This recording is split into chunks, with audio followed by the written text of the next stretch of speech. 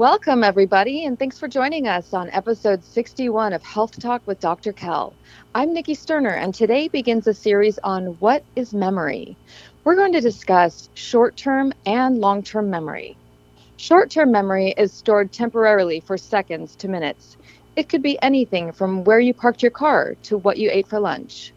Long-term memory is the process in the brain of taking information from the short-term memory and creating long-lasting memories. Examples could include things such as your wedding day, graduation day, or a special birthday. Welcome, everybody, to Health Talk with Dr. Kell. I'm Nikki Sterner, and this is podcast 61, and we're beginning a series on what is memory. Before we start, I'd like to welcome Dr. Kell to the show. Hi, Dr. Kell. Hi, everyone. Hi, Nikki. Hi, how's it going? Doing well out here in Oceanside, California. It's supposed to be 82 today, a little warmer than I like, but it's still nice. Wow, nice. Yeah, it's been hot. They call it Hotlanta for Atlanta. Definitely living up to its name this past couple weeks. We've been in the 90s and sometimes over 100. Yeah, lots of sun. It's good. I love it. You have good air conditioners out there, too, I'm sure. Yeah, they're working overtime. Well, okay. It's nice to have a variety. Yes. So before we get started on what is memory, let's do the quote, which actually relates to memory. Okay. Nothing is ever really lost to us as long as we remember it, by L.M. Montgomery. What do you think of that, Dr. Kell? So true. And today we're going to talk about why that matters and what it's really all about. I like to take pictures because I don't often remember things, and I don't know if that's linked back to like a trauma or something in my childhood, but like my best friend has like the best memory, and she's always like, you don't remember that? Oh my gosh. She tells me all these different memories, and I'm like, nope, don't remember. So I tend to focus on taking pictures so that I will see and be able to visualize, and then I do remember things when I see them. So what about you? Well, yes, and talking today about memory and how it works in the brain, we'll talk a little bit about why that is. Why is it that some people need those visual cues? And when you see those pictures then you remember those events, right? Mm-hmm. And it starts triggering a cascade of maybe experiences related to that event or not, but depends on the person. But that's what happens to you. Very good. Yeah. I need the pictures. Well, and that's okay, and we'll talk a little bit about why. I just wanted to share a few things, and this is from an article called Human Memory in the Brain, and it can be found at human-memory.net. And this is a group that kind of studies the human brain and memory. Just going to start here with this article and share a little information here, and then we can talk about it as we go along if you have questions, Nikki. But the introduction is here. It says, the human brain is made of millions of neurons placed in an organized manner to ensure the working of the organ. These neurons communicate with each other using specialized chemicals called neurotransmitters. These chemicals are of several types, and their release varies and depends on several different factors. We know a lot about the brain, and there is a lot that we do not know, but with this complexity and unique coordination of systems, we have barely scratched the surface. The human brain is the least understood part of the whole body. This control unit made of organic matter is remarkably complex and is a conundrum of its own. The primary function and coordination are pretty defined. The enigma of deeper understanding remains. There are pathways and complex neural connections that are still unknown to humans. The basic communication patterns are known, but how the information is coded in the same chemical is beyond understanding. Behavioral patterns, decisions, preferences, beliefs, systems originate in the brain, but all processes are unclear. The paradox of memory and emotion is a question of its own. As you think about all those things, memory is a very complex situation. A circumstance with us in the brain. If you look at your brain, what's happening, the hippocampus is located somewhat in the center of the brain, and all memories travel through the hippocampus when you begin to formulate or when you take in input. Like, think of yourself for a moment. Just look around the room you're in, Nikki.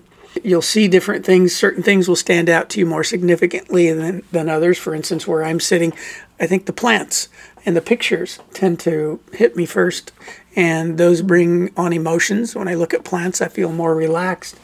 Some of the pictures do the same thing, or they spark a memory. But if you think about it, all this input goes through your eyes, through your ears, things you touch. All the five senses are associated with memory. As you grow from the time you're a baby and move onward, input comes into us in different ways through those five senses, and each individual begins to develop significant associations with specific types of input. For instance, some become more visual learners, and more that memory becomes from more visual input. Touch is a significant thing too, and hearing is another one. Taste, smell, all these things interact and go in through the brain, in through the hippocampus, and are spread out throughout the brain. When studies have been done on the brain, they find that we're not really, sometimes we think, oh, we're like a computer, we got long-term memory and short-term memory. But the reality of it is your whole brain lights up when they do studies of the brain and MRIs and other studies where the thing that you begin to recall isn't just coming from one place in the brain. So that's very fascinating and interesting and very confusing to scientists, because it's like, it'd be much easier to figure it out if it was just like, okay, that memory's stored over in this part of the brain and that memory's stored over in that part of the brain, but it comes from all over the place, a combination of things. Like things that go through your eyes actually goes to the back of your brain and then is added in.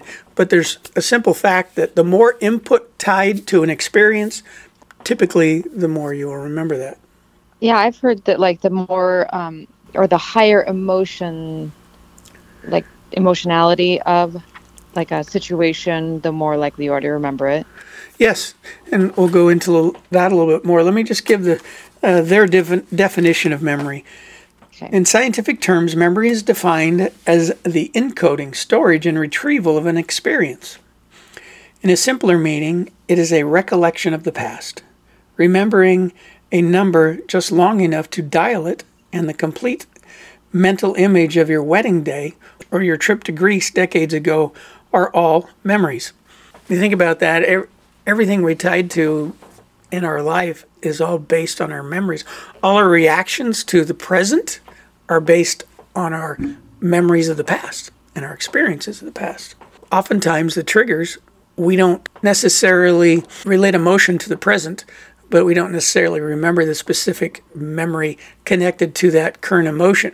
But if you can think about it and link it back, like what we do in our mind-body balance type therapies here in our clinic, connect the present with the past. And oftentimes people during the therapies will recall memories they haven't thought about in a long time. But it's all connected to an emotional reaction to a current present experience. Certainly. I mean, I had that happen lots of times during my sessions, where she'd say like, an emotion at age 9 or at age 30, and then I would think and something would pop into my head, and it was like, oh, well, yeah, this happened. That makes sense.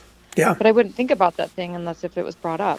Right. But you might be in a situation where all of a sudden you feel anxiety, or you feel fear, or you feel anger, or you feel happy, and you think maybe it's just that experience you're experiencing right then and there, but your emotional reaction is based on all those past experiences you've experienced since the time you were born. Yeah. So it's all interlinked.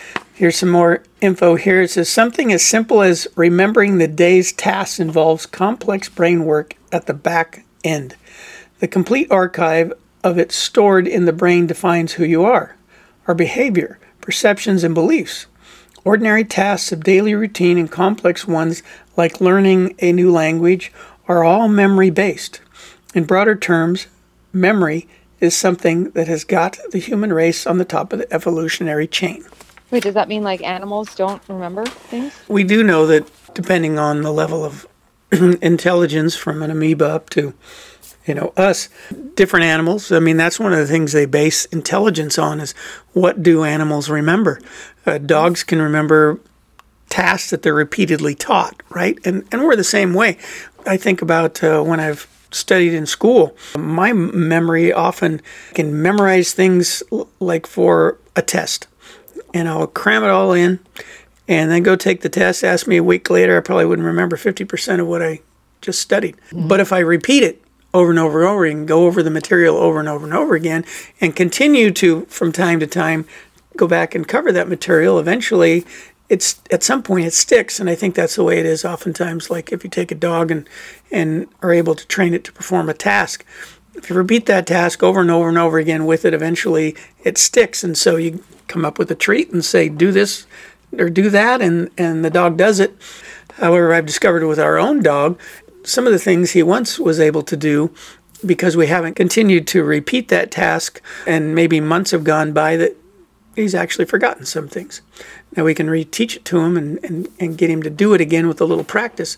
So there's something in there still there. But overall, if you consider all creatures, I think even to the level of a microorganism, there are things set into their memory related typically to survival. And we all have that survival mode as well. One of the things that places experiences into our mind is trauma. Fear, anxiety, anger, those things do set memories into our mind more easily than happy experiences, ironically. Mm-hmm. And part of that is because of the need to survive. All creatures are constantly in a state of, I need to survive, I need to continue to exist, is part of your survival mode. I wonder if that's because, like, when you're in survival mode. Yeah, and certain people are different. You've met people, I'm sure, who seem to always be happy, and other people who seem to always be sad, or tend to be more prone to anger, or frustration, or fear and anxiety. I think for some, it becomes a learned process and stuck into their memory that for some reason they found that they are more capable of continuing to maintain their level of survival through the negative emotions rather than the positive ones. Yeah, you're right. I mean, some people just have more tendency toward positive, and they just always seem up. Yes. Amazing. And I would have to say, too, I think people that are more positive tend to have better memories, but not all, of course. Yeah. Let me talk a little bit about the differences between short-term and long-term memory. Okay. Short-term memory has a time span ranging from seconds to a few minutes. They are stored temporarily and then either get to the long-term memory storage or they are discarded. Let us say someone gives us a mobile number. As the number is new, so our memory will retain it for the short term. There are the possible chances that we are going to forget about this number after a few minutes. Do you remember phone numbers easily? Well, I used to when I used to have to, but now that everything is just like in the cell phone, I don't really think about it as much. So, not really. For most of us, I think we need to force memories into long-term memory. I used to, when I was a kid, people would often say, how do you remember that? Learn phone numbers, and you're right today. I don't bother learning them because it's all stored in a computer in your phone. And there's a lot of things I don't bother trying to really set into long-term memory because I know I can go find it again on my computer or my phone. Yeah. And I think that's a learned thing. There are things, especially in this article we'll get to, that talk about how, oftentimes you've heard it said, we have all this space in our brain that's never used. Then you have others that have this perspective that we're using everything in there all the time.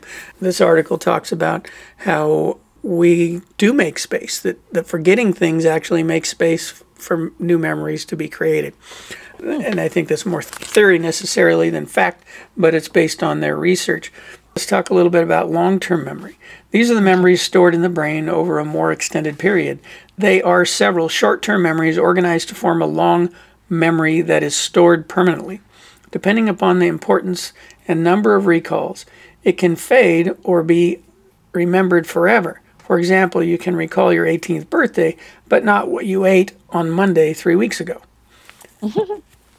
Classifications of long-term memories. There are several kinds of memories depending upon the portion of the brain involved and the type of information.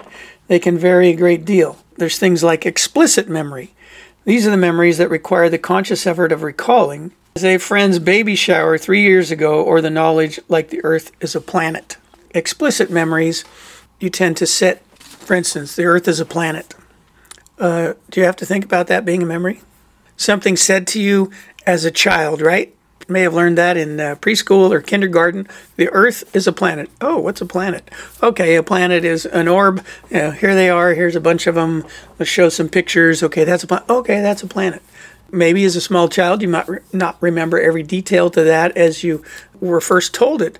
But how many times have you seen that in the news? Or, I mean, it's probably been millions of times throughout your life that, oh, the planet Mars, the planet Earth, the planet this, the planet that. So those things are stuck in there. Let's see, episodic. These comprise the events of one's life. For example, a graduation day, a particular Christmas morning. These memories are edited by the brain over time when we recall them in a specific context. They're not very reliable. Brain's ability to retain episodic memory depends on the number of sensory stimuli involved in the emotions. That's where I was talking about. The more your five senses are used during an experience, the more likely you are to remember it. Oftentimes, like listening to this podcast, you probably easily forget what we had to say. Minutes from the time you turn us off to hours to days, whatever it might be, or there might be some specific thing that we say that might stick out in your mind and might stick with you for a time because you think, I can use that, or that could be beneficial to me. Make sense? Yeah. Any comments related to that? No, I mean, I always, like, I think that's why we tend to do like the wrap up at the end, because a lot of times you hear so many different things in a podcast, and then when you are summarizing, I think it helps people to remember, like, oh, okay, those are my takeaways. Yeah, very good. And we always appreciate you doing that. Semantic memories. These memories are the general facts and knowledge of things around us, like cats are mammals. Earth has one moon, and a year has 12 months. These memories get updated with new pieces of information. The phenomenon of forgetting is involved in making a place for new facts without cause cognitive dissonance. That's an interesting term. So they're saying that we forget things so that we can have new memories? That does happen. The brain does let go of things. Although there are those that say everything's still in there, you've just lost your neural connection to it. I think oftentimes you can recall lost memories through hypnosis. That I tend to believe that everything is still in there. Everything you experience through life is recorded and kept in that brain. Though this article might tend to argue that point, in some cases, I think everything's in there. It's just your ability to access it becomes disconnected or becomes difficult. But the neural pathways and all the neurons that exist, as we age, we begin to lose those connections. And traumatic experiences can cause the loss or the opposite, the embedding of a memory that you can't seem to forget. Sometimes we want to forget things and it just doesn't seem like we ever can, right? Yeah, true. You have those at times? Yeah, like I remember we lost at the state tournament in high school basketball, girls basketball. And I just remember like the feeling of like turning the ball over with a minute to go and just feeling horrible. And for so long, I felt so horrible about that, and it was just one moment during the game. But I think, like you feel so bad and it's such a strong emotion that it sticks with you for so long, and it's hard to get rid of that when you want to. Exactly. That's a good one. Let's see. Memory storage in the brain. Generally, we might see a similarity in storage devices or a hard drive and the brain, but they are hardly alike. Unlike storage devices, memory in mind is not stored at a specific location, and the brain structure is not like a hard drive. It is much more complex, and memories are stored all over it. This is evident with the brain scan. Suppose we are looking at the brain activity of a person recalling a past event. The image will show several neurons firing up located in several different parts of the brain. So that's where I'm talking about, and I think one of the reasons that occurs is because our five senses are connected to different parts of the brain. Your eyes tend to be connected to the back part of your brain. Your hearing, again, coming through on two sides in two different areas, and your right ear may hear a little different sound or hear it a little differently than the left, depending on the direction of the sounds or if there's sounds associated with an experience. I mean, think about it. When you watch a movie, I always thought it'd be cool if the TV could put out odors or have something you could actually feel in the process. Now, of course, all the stuff they're doing with games now, where you can put on the headset and experience the feeling of the event, adds to it, so they can hit those different senses. But they're still not hitting they've got the sight, the sound, and they're getting some feelings of touch. They've still got to work on the smell and the taste. When they add all those things together, you tend to connect even better.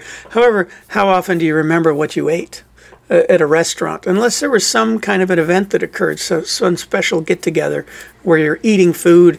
But if you go to, say, a wedding, weddings tend to be more embedded in a person's brain than, or funerals, or things that where you tie in all the senses in one form or another, because you typically are eating, right? You go to the reception, you eat, you touch, you shake hands, you have lots of interaction. I'm sure you can remember a lot of events tied to your wedding. Oh, yeah. The birth of a child. You know, the mother always remembers those things a lot more than the father does, because the father doesn't experience have all those different senses tied to a birth of a baby, right? That a mother does. Yeah. That's true. Yeah, the pain. So here, I like this one. Memories shape our perception, our reality. Everything we are and everything we will ever be is all dependent on memory. Human belief systems, perceptions, and learning are all memory related. Our consciousness is the ultimate reality of us as people with personality and preference. Memories define actions, and actions are what we become. Makes sense to me. So basically, your memory of your experiences in life are what you are today. All your responses, all the things you say, all the things you think are because of your past and the way you remember that past.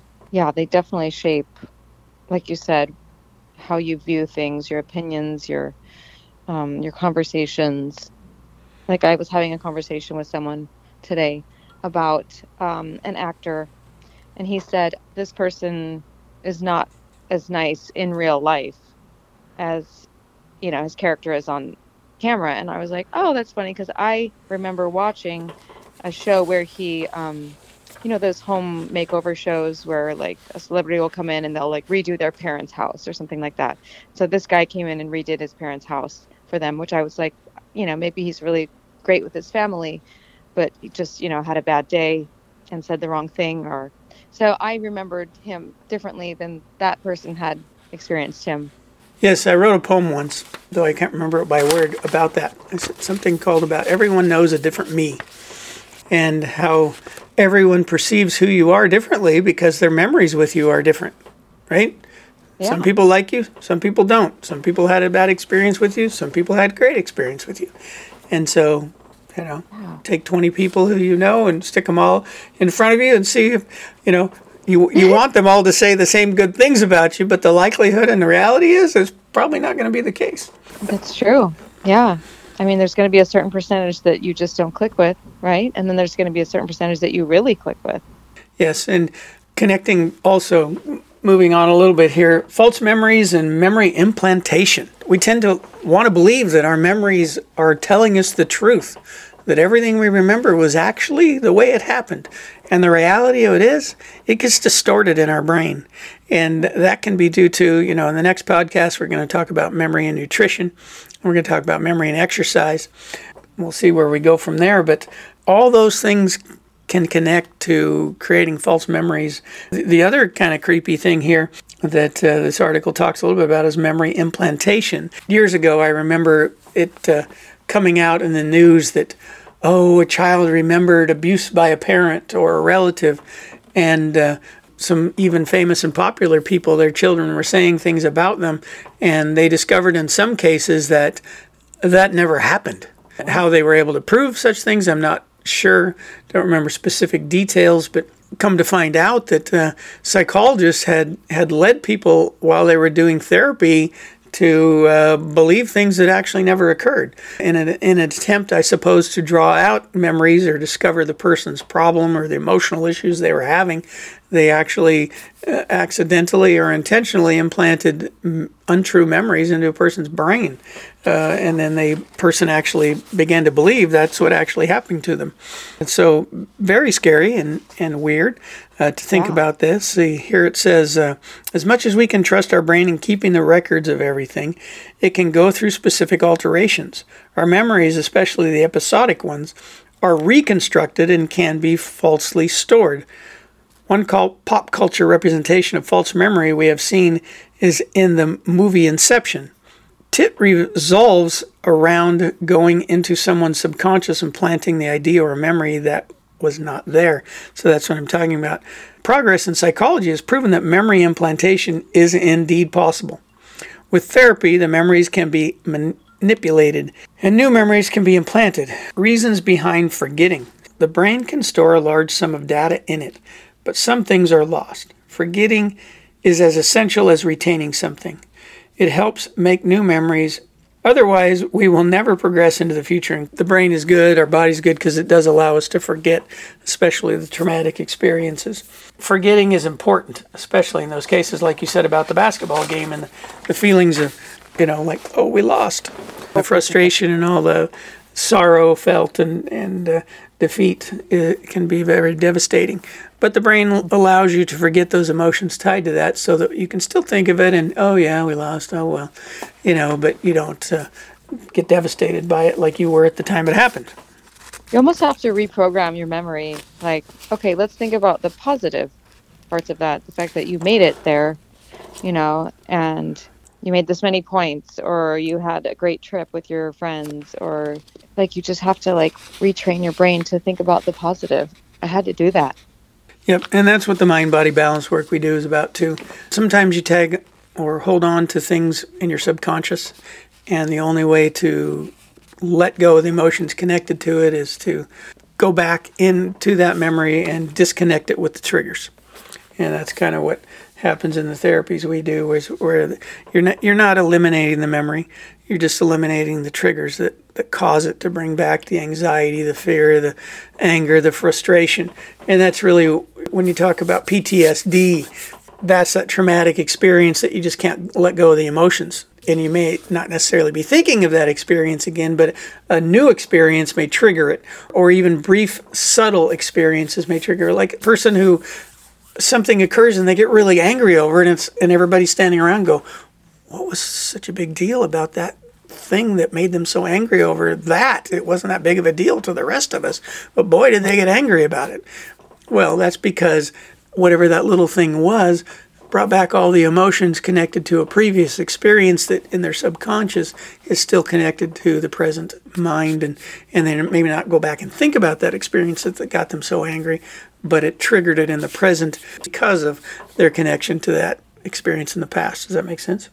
Yeah, totally. I can recall people having those experiences, or myself, even. Yes.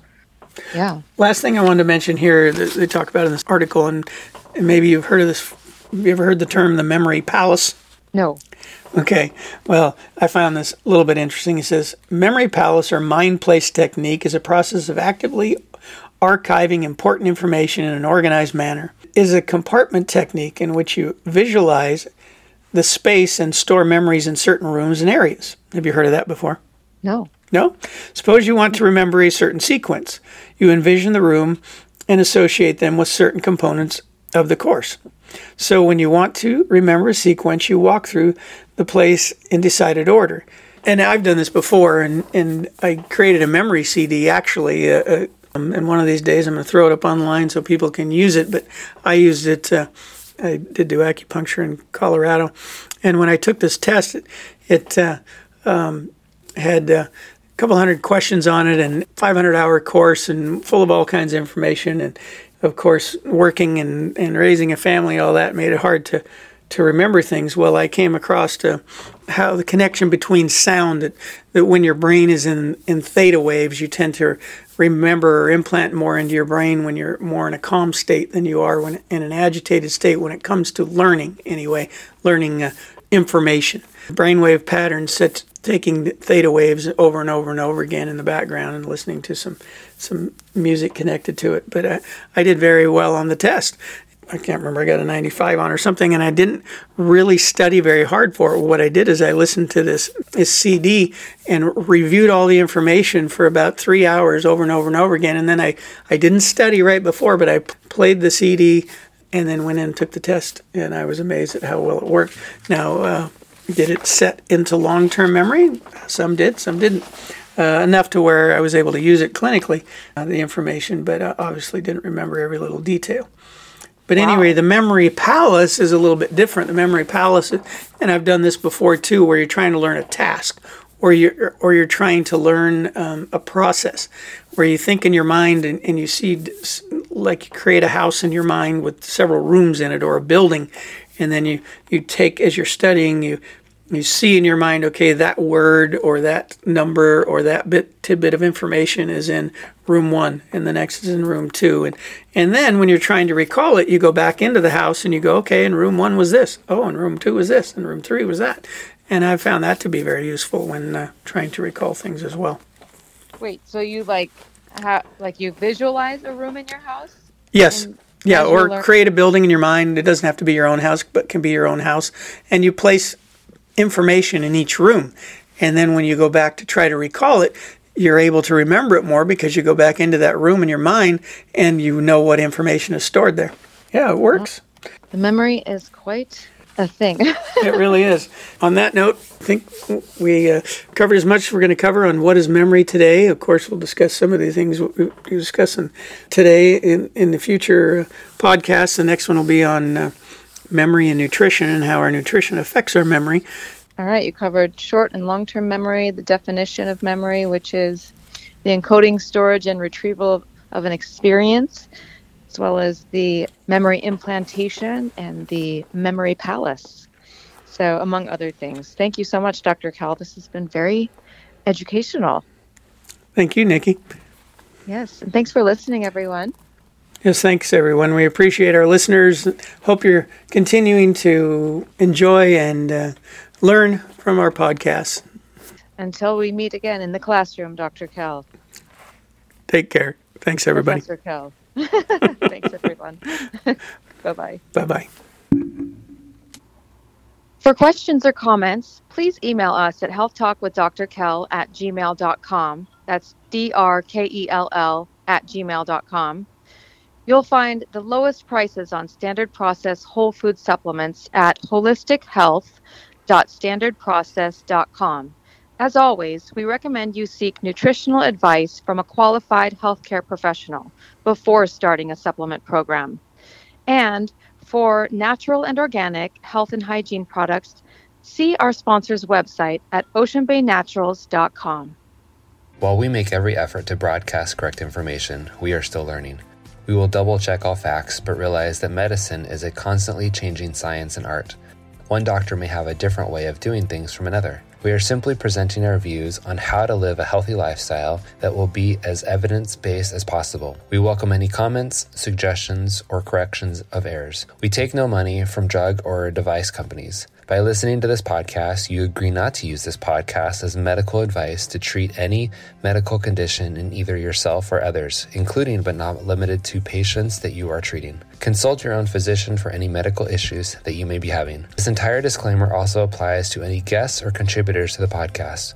Under no circumstances shall Dr. Kell Fullerton or any guests or any contributors to the podcast or any employees, associates, or affiliates of Dr. Kell Fullerton be responsible for damages arising from use of this podcast. This blog should not be used in any legal capacity whatsoever, including but not limited to establishing standard of care in a legal sense or as a basis of expert witness testimony. No guarantee is given regarding the accuracy of any statements or opinions made on this podcast. Our website, blog, and podcasts are all HIPAA compliant. While you may give your email address to subscribe to the website posts or to post information on the website blog, we will never share your email address or contact information with any third parties without your explicit permission. The contents of Health Talk with Dr. Kell podcast and the show notes are all copyrighted. All blog posts, podcasts, and show notes that are distributed to the public for free can be redistributed via hard copy or electronic copy for free only if Health Talk with Dr. Kell is included as the acknowledged author within the actual media that is being redistributed. The Health Talk with Dr. Kell podcast is a production of the Orange Stack, with executive producers Dr. Kell Fullerton and Eric Hammond, and hosts Nikki Sterling.